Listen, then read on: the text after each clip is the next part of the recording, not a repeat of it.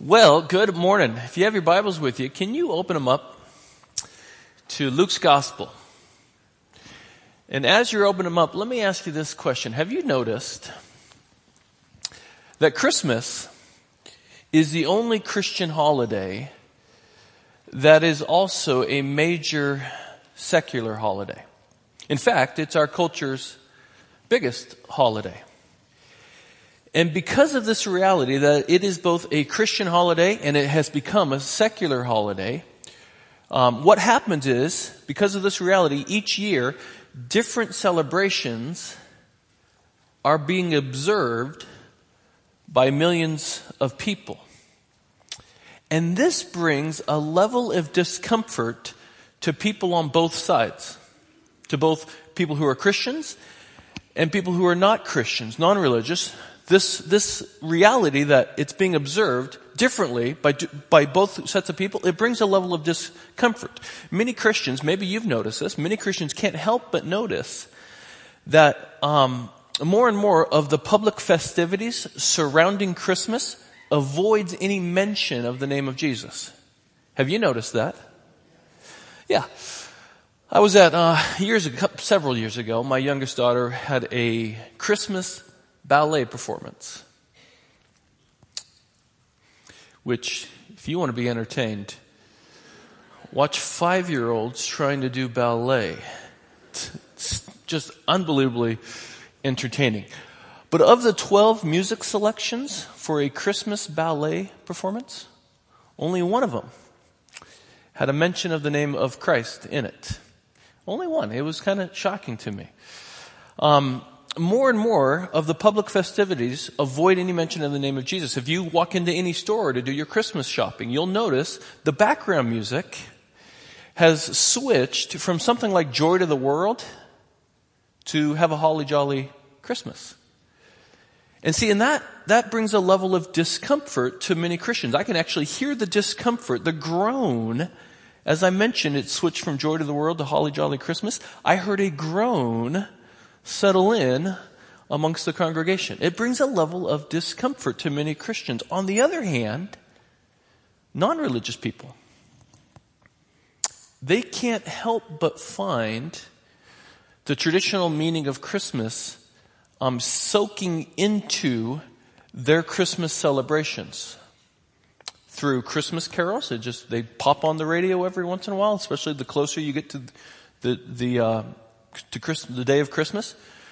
They'll soak through the Christmas carols. They'll turn on older TV programs that actually spoke of Jesus, like the Charlie Brown Christmas special, which is still one of the best Christmas shows on there, and it actually has some pretty good theology in it. They can't help, non-religious people can't help but the true meaning of Christmas comes through in some of those things. And what that does, this discord between religious folks and unreligious folks, between Christians and non-religious people, what happens each year at Christmas, this affords us, and you got to see it as this if you're a Christian, it affords us an opportunity. It affords us an opportunity to actually explain what Christmas is about and how God's grace comes to us as a free gift. But just like any other gift, you have to welcome it. And you have to receive God's gift of grace. And so we, as Christians, what that means is we need to have a better grasp on what's really happening in the whole Christmas event, so that we're able to share the message with people who are non-religious. And this is why we spend each year a couple of weeks leading up to the Christmas day looking at the accounts leading up to Christ's birth. And that's what we've been doing last week, this week, and what we're going to do next week. And it's what we're going to do this morning. Look at Luke chapter 1 is where we're going to be this morning. So what we need, as I just said, what we need is to go back and really see what's happening in the accounts leading up to the birth of Christ. And so we're looking this year in Luke's Gospel. And as I look out, I know many of you know the accounts. You know the rough sketches of what's happening leading up to Jesus' birth. The Lord sends Gabriel. We saw this last week. The Lord sends the angel Gabriel to Mary, this young girl who is betrothed. So she's in her culture, engaged to be married to Joseph. And Gabriel comes to her with this startling news. And the news is that though she's a virgin, she will conceive by the Holy Spirit. And she will give birth to a son. And then Gabriel tells her a little bit about the son. And he says to her, his character will be holy. He says in Luke chapter 1, verse 35, go ahead and look at it. He says the Holy Spirit will come upon you. And the power of the Most High will overshadow you. Therefore, the child to be born to you will be called holy, the Son of God. So his character is holiness, which is only God's character. So this is holiness personified. And which means it's God in the flesh. So his character is holy. But then Gabriel goes on and says his vocation will be that of a king. His vocation will be that of a king. Look at verse 32. He will be great and will be called the Son of the Most High. And the Lord God will give to him the throne of his father David. So he's the one who's going to fulfill the Davidic covenant. This is what Mary's hearing. He's the one who's going to fulfill the Davidic covenant. And he will reign over the house of Jacob forever and ever, and of his kingdom there will be no end. So this is the true king in God's kingdom. He's the rightful king. He's King David's greater son. He's the one that Israel has been longing for, and his kingdom will continue to endure. There will never be an election for a new king of the universe. All God's people said. There will never be an election. Of his kingdom, there will be no end. So it will endure and expand as more and more people come under his kingship. So his character will be holy. His vocation will be that of a king. And then his purpose will be to save.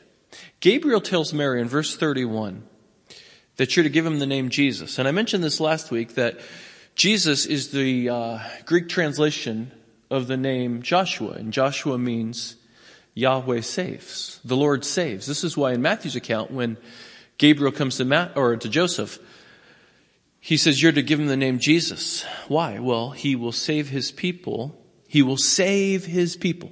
His people. That's a whole nother conversation we'll talk about later. But he will save his people from their sins. Therefore, the King of the universe is given the name Savior, which means all of his deity, all of his holiness, all of his deity, all of his power stands in the service of his saving mercy. So this child, who was God in the flesh, entered into his own creation to be a holy, divine, saving king. Now this is the news. Now we hear this and you guys don't look shocked. And of course you're not, because you've heard this message time and time again. But consider if you're Mary.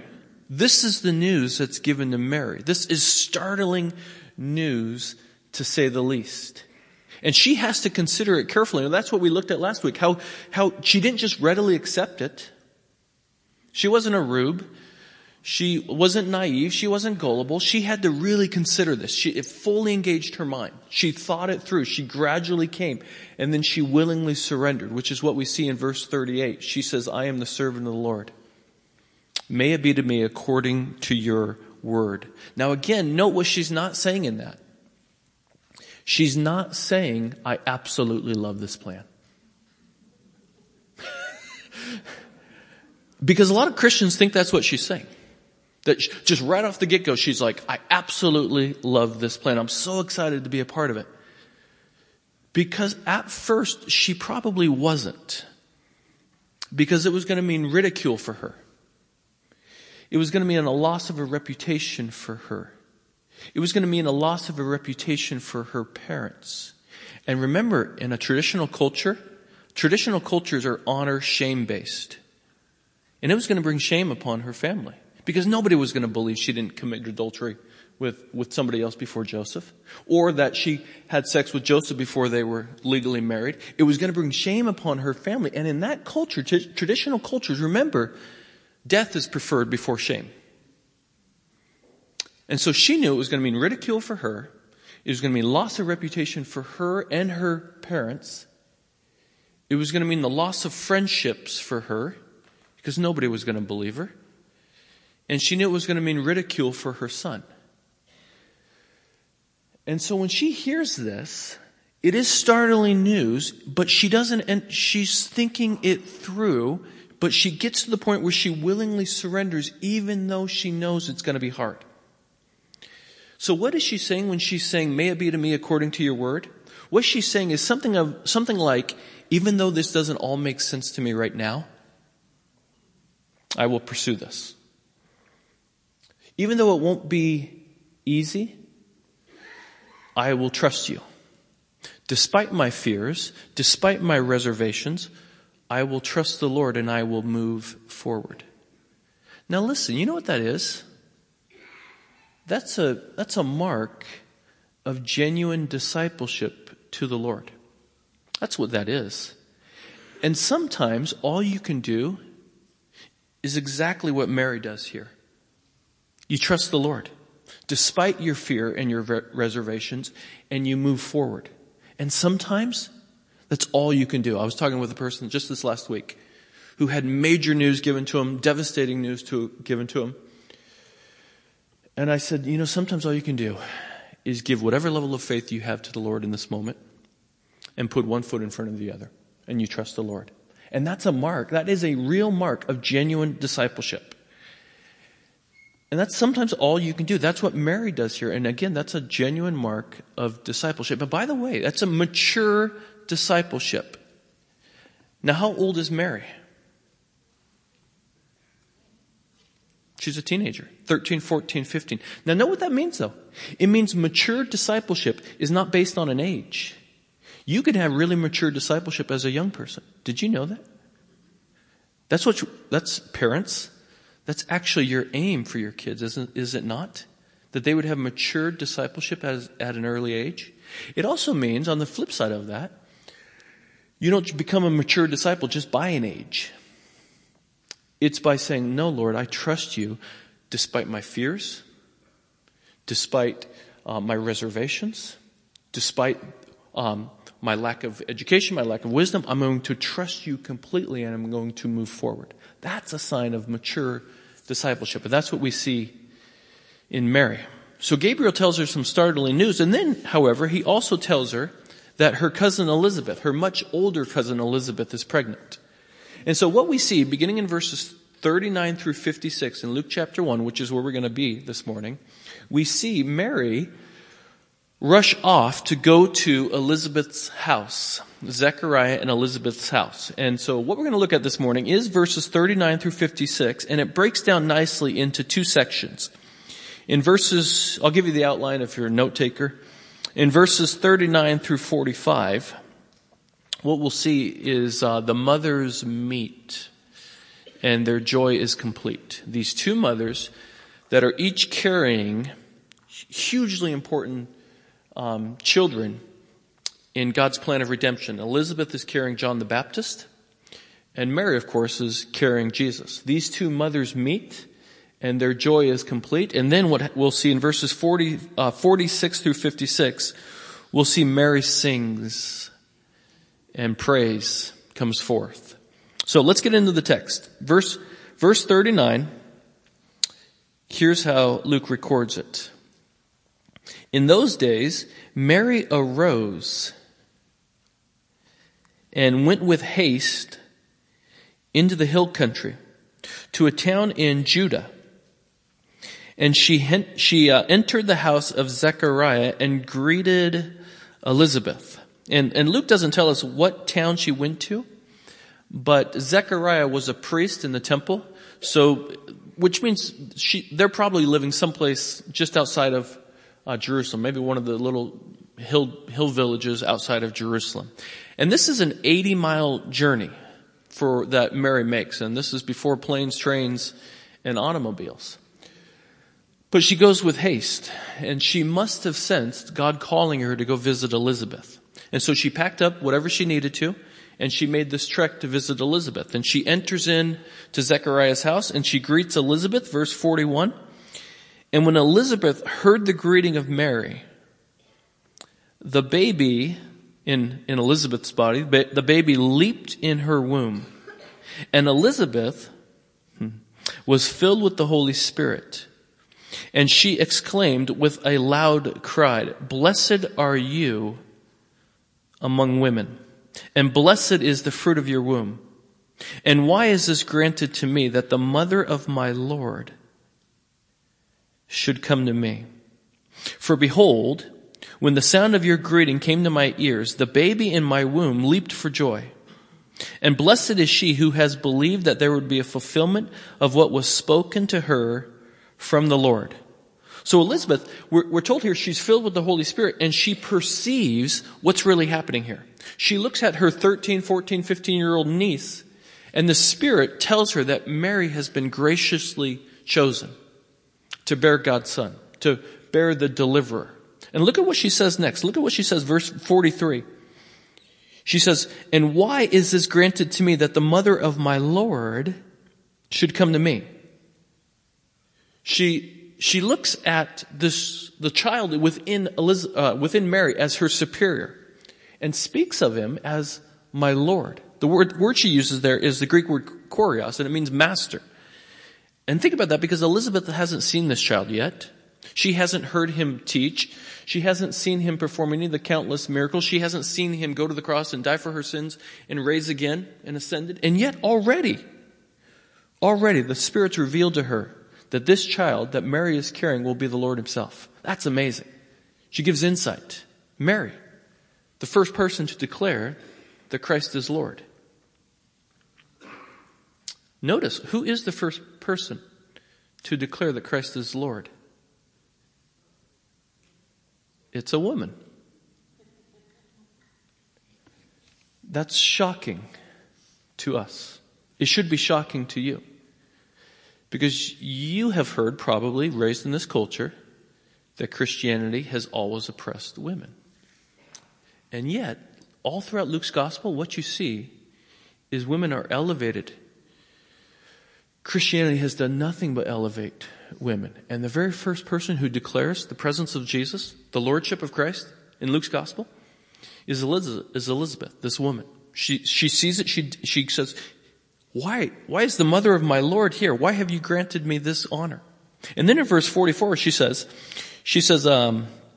"For behold, when the sound of your greeting came to my ears, the baby in my womb leaped for joy." So in the womb of Elizabeth, John the Baptist leaps for joy. Remember, John is the forerunner of the Messiah, who will announce the presence of the Messiah. And already in the womb, by the way, note this, in the womb, John the Baptist recognizes and rejoices over Jesus. This is the first of John's prophetic announcements regarding Jesus. He leaps for joy. Verse 45, she goes on, she says, "And blessed is she who has believed that there would be a fulfillment of what was spoken to her from the Lord." She looks at Mary, her young niece, and says, "You're blessed, because you've responded to God's word with faith." God's promise spoken by the angel Gabriel is what Mary believes will come about, is what Mary believes will occur. And she believes that God's promise, that she will bear the Messiah. And this fulfillment, the fulfillment of the promise given to her, is all the assurance that we need that the rest of God's promises will come to pass as well. Also, just note this as kind of by way of application. Note that these two women enjoyed a time of fellowship together. And we're told in verse 39 that Mary went with haste, meaning that she prioritized it. You want to have healthy, mature discipleship, another facet of mature discipleship. You prioritize your spiritual community. You prioritize fellowship with other Christians. That's what we see Mary doing here. She prioritized this. She needs this life connection with Elizabeth. They were both pregnant, and they both needed one another to share life with. And fellowship is always richest when you're sharing it with people who have experienced or are experiencing something you also are experiencing or have experienced in the past. We need that connection with one another so that you can use your experiences, your challenges, your joys, your pains, your comforts to challenge, strengthen, and encourage other people. Because we crave someone who understands us, do we not? We crave it. We crave someone who understands what we're going through. And this time for these two women, for these two pregnant women, must have been an unbelievable time of fellowship. And we read this, guys, and we think, well, that's just something women crave. No. You see where it says she goes with haste? I think women are more naturally prone to saying, I need connection with other people. But guys, the same applies to you as well. We need fellowship with one another. We need connection. We need to share life with one another. And it's one of the reasons why the men's breakfast on Friday morning is so very valuable. It's a smaller gathering where you can share life-on-life experience with one another, and see how the gospel is working out in each other's lives. It's incredibly important to note that Mary prioritizes it. She goes with haste. Again, that's another mark of discipleship. So the mothers meet, their joy is complete, and now what we'll see in verses 46 through 56 is Mary sings, and her praise comes forth. And this section, as most of you will see in the little heading there, it's called the Magnificat, and it's based on the Latin translation of the word magnifies. And what this is, as you're reading it, is this is a New Testament psalm. That's really what it is. It's a New Testament psalm. And just like when you're reading the Psalms are very hard to read. Have you noticed that? They are. The reason they're harder harder to read and understand is because they're poetry. They're not straight prose. We're a very prosaic culture, and so we understand prose very well. We struggle with poetry. So what you have to do with poetry, anytime you approach the Psalms or you approach poetry in the Bible, is you have to slow down. And that bothers us because we want to get on with life. Let me tell you something. You can't read through the Bible quickly and hope to get anything out of it.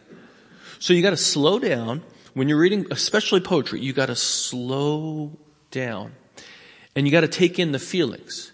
The action is in the feelings. What's being communicated is through the feelings, the feelings of the author. And so what we're going to do is we're going to read through verses 46 through 56, and we'll read all the way through it, and then we'll come back and I'll draw out what she's singing about. Why she's singing, and what is she singing about, okay? So verse 46. And Mary said, my soul magnifies the Lord, and my spirit rejoices in God my Savior. For he has looked on the humble estate of his servant. By the way, just go ahead and stop there. Sorry, I told you I was going to read all the way through it. I can't help myself. Notice in verse 47, she says, in God my Savior.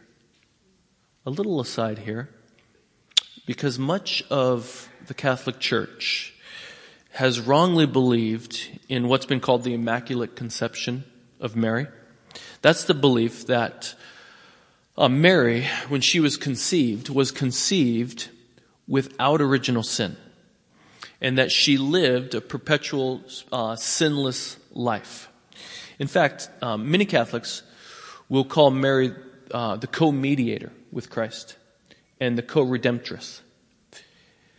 Meaning, Mary herself, alongside of Jesus, will mediate redemption to people. And that is a wrong belief, and Mary herself doesn't hold it. Because that's not what Mary says here. She confesses her need for a Savior. She says, look again at it. She said in verse 46, my soul magnifies the Lord and my spirit rejoices in God, my Savior. So she knew she needed a Savior. Now that doesn't diminish Mary in any way, right? Mary was a godly woman. She was a woman who was blessed by God. She was a woman of faith. She was highly favored of the Lord. She's blessed in a lot of ways. And she was unique in God's redemptive history. But Mary was not sinless. Mary was a sinner who knew that she needed a Savior. And she confesses that right here. And the best way to honor Mary is to take Mary at her word. That's the best way to honor Mary. Is you can say everything the Scripture has said about her, that she was highly favored of God, that she was uniquely blessed, that she was the mother of the Lord, that she was a woman of great faith. And yet you can still say Mary needed a Savior. You can agree with what Mary says and says, oh no, Mary herself needs a Savior. She knows she needs Jesus as well, which means she's not a co-mediator of redemption. Only Christ brings forth redemption. And so she says, go back, my soul magnifies the Lord and my spirit rejoices in God my Savior, for he has looked on the humble estate of his servant. For behold, from now on, all generations will call me blessed. Note her humility. She knows she doesn't deserve any of this. For he who is mighty has done great things for me, and holy is his name. And his mercy is for those who fear him from generation to generation. And fear in the Bible, it means one who holds God in awe and reverence, who acknowledges God as holy and sovereign. So his mercy, God's mercy, extends to those who acknowledge God as holy and sovereign and who stand in awe of him. His mercy extends to them from generation to generation. Verse 51, he has shown strength with his arm. He has scattered the proud in the thoughts of their hearts. He has brought down the mighty from their thrones and exalted those of humble estate. He has filled the hungry with good things, and the rich he has sent away empty. Now, this doesn't come out very well in the English text, but what this is, what's happening right here in verses 51 through 56, this is a prophetic aorist in the Greek. And I say that to you, and that didn't elicit much of a response. Nobody seemed thrilled with that news. Here's what I'm going to move this. Here's what's happening here with this prophetic aorist. What it means is, what she's saying is, based upon the nature of this child, what she's just said right there she views it as already happened. Even though it's a future event, in her mind, it's a past reality. There's nothing that can be done to stop it based on the nature of this child. It's like a boulder going through a spider web. There's nothing you can do to stop it. And so what Mary's saying is, based upon the nature of this child, God is doing these things. And it's so certain and it's so sure, she's seeing these future events as a past reality. And what she says specifically here is that he will scatter. God will scatter and send away those who are rich and proud. So those who have a stake in this age, those who have social status and social capital, who have a real stake in this age, and therefore they're not dependent upon God, she's saying this child will scatter those people. Those people who are not dependent upon God, who because of their social status and social capital, and they have a stake in this age, and they're not really depending upon God, he will scatter those people. While those who are humble and hungry in heart, so those who have little status, those who have no stake in this age, those who are completely depending upon God, Mary is saying this child will lift up and fill those people. That's what she's saying. Those who are humble and hungry in heart, those who have no stake in this age, and therefore they are completely depending upon the Lord himself to rescue them, those people will be high and lifted up. And then she goes on, verse 54, look at what she says again. He has helped his servant Israel in remembrance of his mercy, as he spoke to our fathers and to Abraham and to his offspring forever. So Mary says he has given help. He has taken a hold of Israel. So because of who Jesus is in the line of Abraham, he's fulfilling his promise to Abraham. So she's singing about all that God will do in and through Christ for all people. And then verse 56, and Mary remained with her about 3 months and then returned to her home. And we'll stop right there. Okay, notice how deep and profound her words are from Mary. This whole poetry, this whole psalm, I don't know if you noticed, but it is saturated in Old Testament scripture. All the way through, it's just saturated in Old Testament scripture. And remember, Mary is a young girl, 13, 14, 15. And in one of the most critical moments of her life, what comes spilling out? It's the Word of God. Think about that for a moment, because Mary is probably illiterate. Most girls in that day and that age, in a little backwater town, were illiterate. But you can tell that Mary has absorbed the Bible from a very young age, and you can tell it shaped her life. She knew the scriptures. She meditated upon them. She memorized them. And in one of the most critical moments of her life, she recalled them. And she put her weight down upon them. Meaning, like, if you were to cut Mary open, she would bleed Bible. And that's what you want. Let me say something here about the importance of having your kiddos in Sunday school and in the Awana program. You want your kids to have the Word of God planted deep within them so that at the critical moments of their life, what comes out is the Word of God. Listen, that won't happen by chance. It won't happen in your kid's life by chance. Nothing happens. Nothing happens that's outside of the ordinary like that by chance. What it takes is parents and grandparents who are very intentional, who look at their young kids and say, you know what? We prioritize knowing God's Word. And you're going. And we're going to pitch in and help out. That's what it takes. It takes intentionality on the part of parents and grandparents. And listen, there's hundreds of ways to do this with your kids. It doesn't have to be Awana in Sunday school, although I highly recommend that. There's hundreds of ways you can get the Bible into your kids. When our kids were young, I need to get back into the habit of doing this. But when our kids were real young, I used to type up a memory verse each week and put it on the refrigerator. And the reason I put it on the refrigerator is because they made 1,000 trips a day to the refrigerator. And I thought every time they open up the refrigerator, they're going to read the Bible, they're going to read the scripture, and take it in, and then at the end of the week on Sunday nights, I would have them recite the scripture to me. And then I'd put a new one up. I need to get back into the habit of doing that because they go to the fridge more now than they've ever done before. There's hundreds of ways you could do it. You could do it like that. You could do it with on your phones. All of us have iPhones or some other phone. There are all sorts of apps. Your kids, one of the major frustrations most parents have is their kids are on their phones all the time. Is that not true? Yeah, my kids have my phone all the time. I hear it all the time. Well, okay, get one of the apps.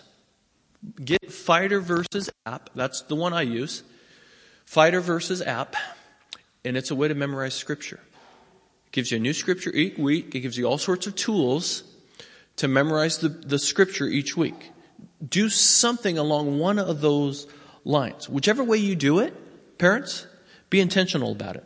So that, like Mary, at the critical moments of your kid's life, what comes to their mind, what shapes their heart, what pours forth from their lips is gospel-centered. We see that with Mary. Okay, let's go back here. Here's what I want to do. I want to see what Mary says the Lord is doing in and through the incarnation. There's 3 things, actually, that Mary says the Lord is doing in and through this child that she's carrying. So what's the Lord doing in and through this child that she's carrying? Three truths. Here's the first one. Note this. He's revealing His greatness. What's the Lord doing in and through the incarnation? in using Mary, here's the first thing he's doing. He's revealing his greatness. How? By using the weak and unimpressive.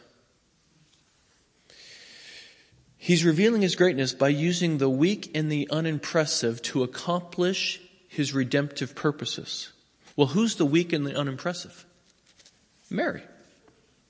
Mary is absolutely weak and absolutely unimpressive. Remember, she's no more than 15 years of age. And we know, based upon the sacrifice that they offer at the temple after Jesus' birth, that they were quite poor. Mary and Joseph were quite poor. And we know that with this pregnancy, she's going to be a social outcast. So here's Mary, this young, poor, unimpressive girl near the bottom of the social ladder. And the Lord says, perfect. She's perfect.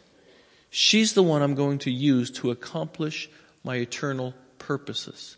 Let me ask you this. Do you feel weak and unimpressive in the world's estimation? Do you? Maybe the job promotion you were hoping to get hasn't come through. Or maybe the marriage you dreamed of has splintered and shattered. Or maybe the life you hope to have hasn't arrived yet. Or the ministry you sought hasn't materialized yet. If that's true, let me encourage you by reading what Mary sang again. She says he has been mindful of the humble estate of his servant, which means the Lord knows exactly where you're at. And the Lord knows exactly what you're experiencing in this season of your life. And it may be this season of your life where he's stripping everything away from your life that you sought to build an identity on, rather than building and resting in the identity that the Lord's already called you. It may be that he's stripping all of these things away from you so that you can learn to fully depend upon him and to be used for his redemptive purposes. Because the Lord oftentimes will use the weak and the unimpressive to accomplish his redemptive purposes. Turn with me to 1 Corinthians chapter 1. I want you to see this. 1 Corinthians chapter 1. 1 Corinthians is right after the book of Romans.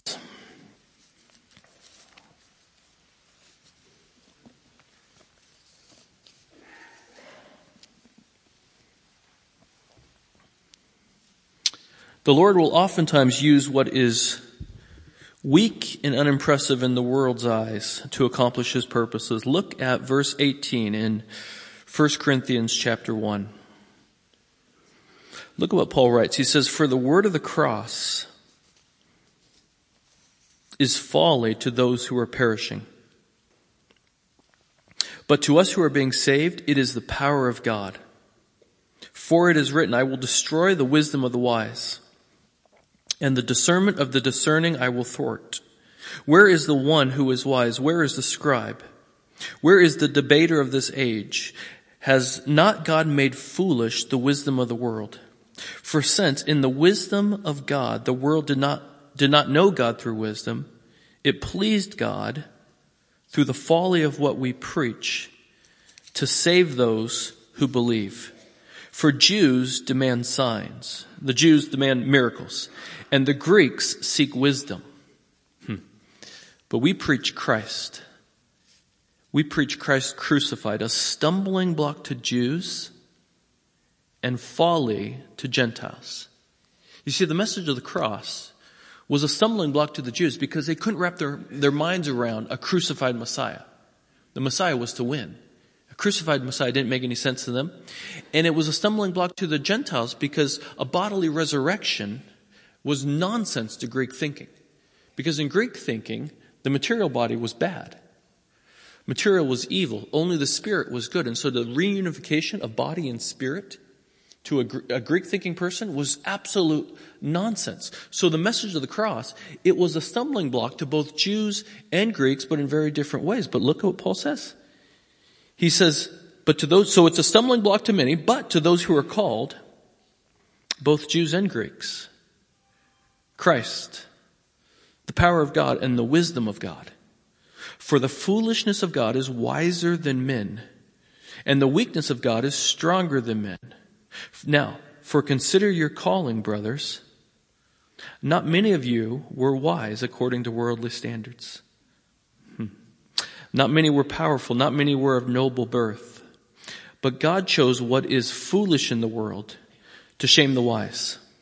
God chose what is weak in the world to shame the strong. God chose what is low and despised in the world, even things that are not, to bring to nothing things that are, so that no human being might boast in the presence of God.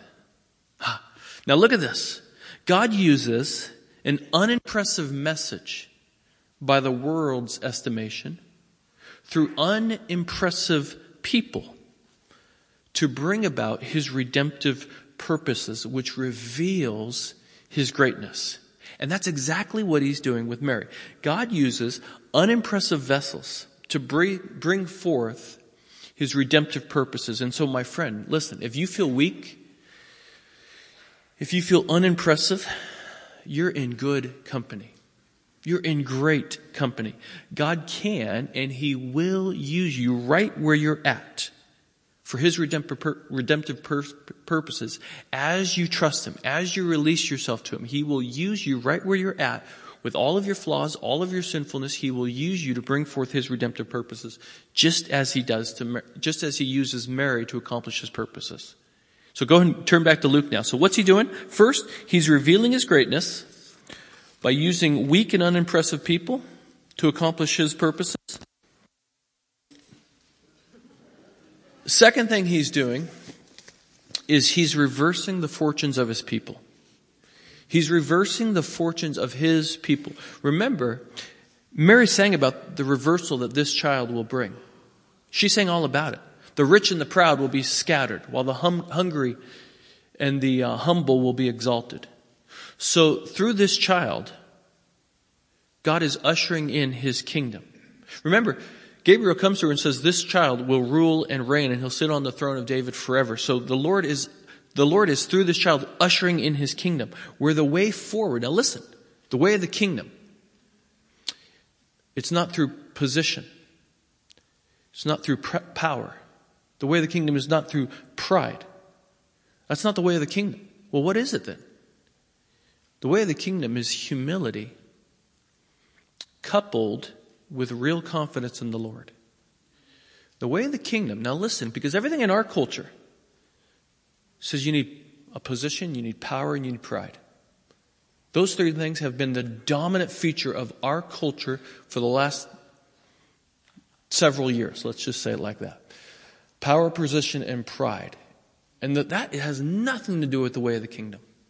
Absolutely nothing to do with the way of the kingdom. The way of the kingdom is humility coupled with real confidence in the Lord, trusting that the Lord will vindicate his people. Mary sings, my soul and my spirit, they rejoice in God my Savior. Why? Because he has looked on the humble estate of his servant. And from now on, all generations will call me blessed. Skip down to verse 51 again. Look at what she says. He has shown strength with his arm. He has scattered the proud in the thoughts of their hearts. He has, next line, he has brought down the mighty from their thrones and exalted those of humble estate. He has filled the hungry with good things, and the rich he has sent away empty. So he's reversing her fortunes, but he's also reversing the fortunes of his people. Which means the way forward under this king and in this king's kingdom isn't the way of the world. It isn't the way of power and position and pride, but it's through humility and real confidence in the Lord. Well, why would that be the case? Why would it be the case that in this kingdom, the way forward is through humility and real confidence in the Lord?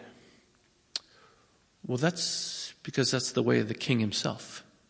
The way of the king who let go of all positional authority and all power in order to come to us and serve us. Turn over to Philippians chapter 2. Philippians chapter 2, which is a Christmas passage. Look at the way of the king. have this mind among yourselves, which is yours in Christ Jesus, who though he was in the form of God, did not count equality with God a thing to be grasped, but emptied himself by taking the form of a servant, being born in the likeness of men, and being found in human form, he humbled himself by becoming obedient to the point of death, even death on a cross. Therefore God has highly exalted him and bestowed upon him the name that is above every name, so that at the name of Jesus every knee should bow in heaven and on earth and under the earth, and every tongue confess that Jesus Christ is Lord, to the glory of God the Father. Now look at what Paul says of Christ. He says this king let go of his power. This king let go of his position in order to save us. And then he was highly exalted. And this becomes the paradigm for his kingdom. This becomes the paradigm for his people. Which means one of the things that's being reversed through the work of Christ is the wisdom of this age. The wisdom of this age is being completely reversed. The Lord is turning the wisdom of this age on its end. He's turning upside down. And the way forward in this kingdom isn't through position or power. It's through humility. And it takes great humility, does it not, to admit like Mary that you need a Savior. It takes great humility that no matter your power, no matter your pedigree, no matter your position, you can't save yourself. That actually takes great humility. It's one of the reasons why it's so hard for a person who is so moral and so good to actually receive Christ's grace, is because they will think, well, I've lived a good life. I have position. I have a good power. I have position. I have a good reputation. I have a good pedigree. It's actually very hard. It's hard to admit that you actually need a Savior. So the way forward in God's kingdom is through humility coupled with real confidence in the Lord. And we actually see that's the next thing that Mary sings about. So what's the Lord doing in the incarnation? Note these things. First, he's revealing his greatness. How? By using the weak and the unimpressive to accomplish his purposes. Second, he's reversing the fortunes of his people. And he's showing that the way of the kingdom is through humility and real confidence in the true king. And here's the third thing he's doing. He's remembering his promise to Abraham. He's remembering his promise to Abraham. Go back to Luke real quick. I won't make you turn again, I promise.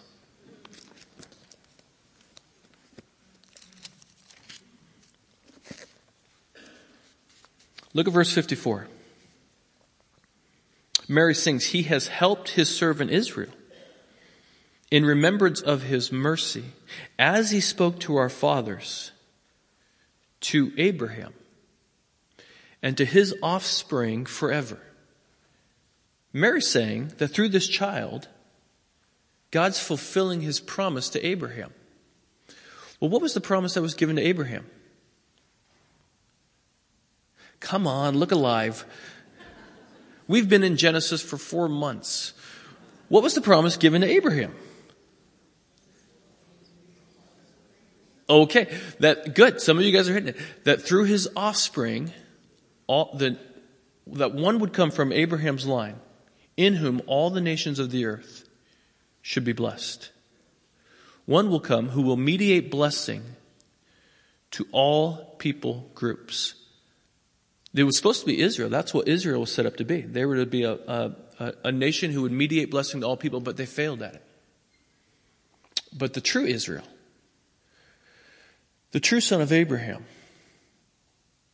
the one that Mary is carrying right here, he will do it. He will accomplish it. The promise to Abraham. Now listen to what Mary's saying. She's saying, this child in me right now, he will fulfill the promise that was given to Abraham. He will mediate blessing to everybody, to every nation, to every people group. Anybody who will receive him as king, he will mediate blessing. Now think about it though, because that promise, the promise that was given to Abraham, that was a long time coming.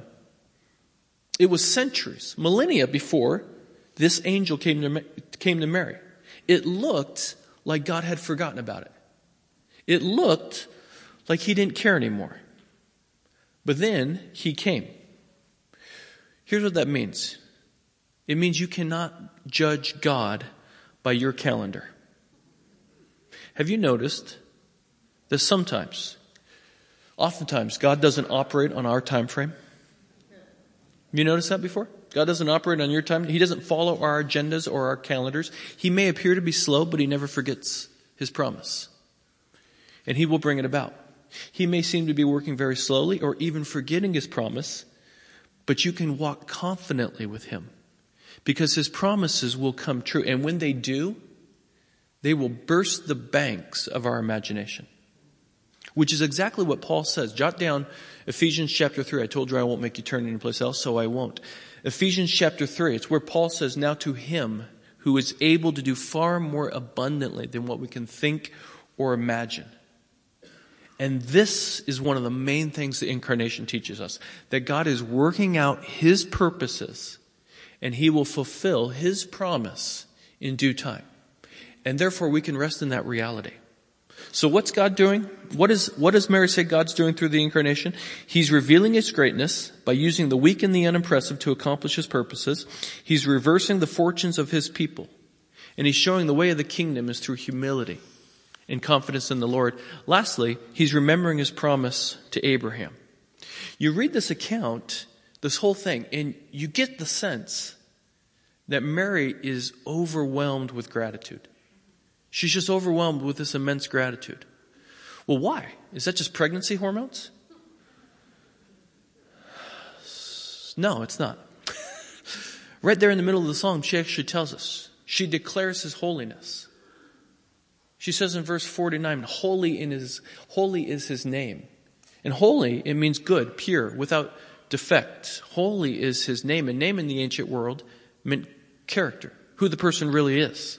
So again, she's saying that God's character is perfectly holy. She declares his holiness. She tells of his might. She calls him the mighty one. And all through the scriptures, God is pictured as powerful. And she declares his might. And then lastly, she rejoices in his mercy.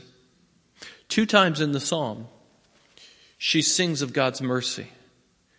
How his mercy, the Lord's holiness, and his might gets expressed in saving mercy towards humanity.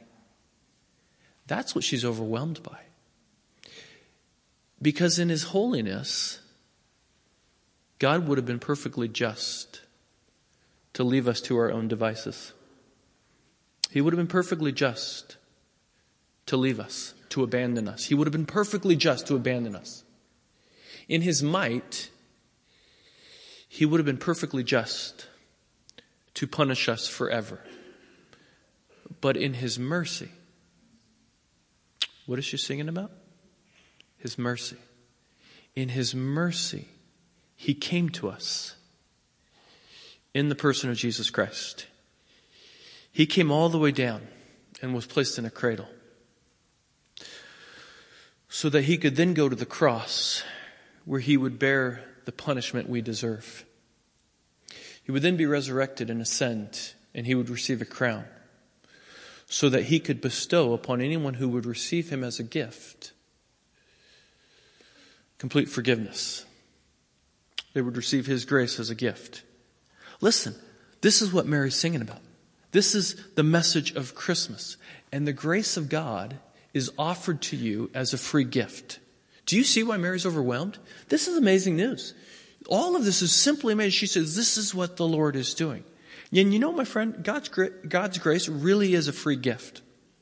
It really is a free gift. But just like any other gift, you have to receive it. You have to receive it personally. You have to receive a gift personally. And you receive his grace, his gift, by acknowledging, like Mary, that you need a Savior. That you can't save yourself. You admit the depth of your brokenness and that you want to be forgiven. And you ask the Lord to be the Lord of your life and to save you from your sins. And then and only then will you be able to say what Mary has said. The Mighty One has done great things for me. So you receive his grace personally. Secondly, you rest in his grace permanently. If his grace is a gift, And it is. It means there's nothing you can do to earn it. Let me ask you, your parents, most of you, when you give your kids gifts at Christmas, was it based upon what they've done?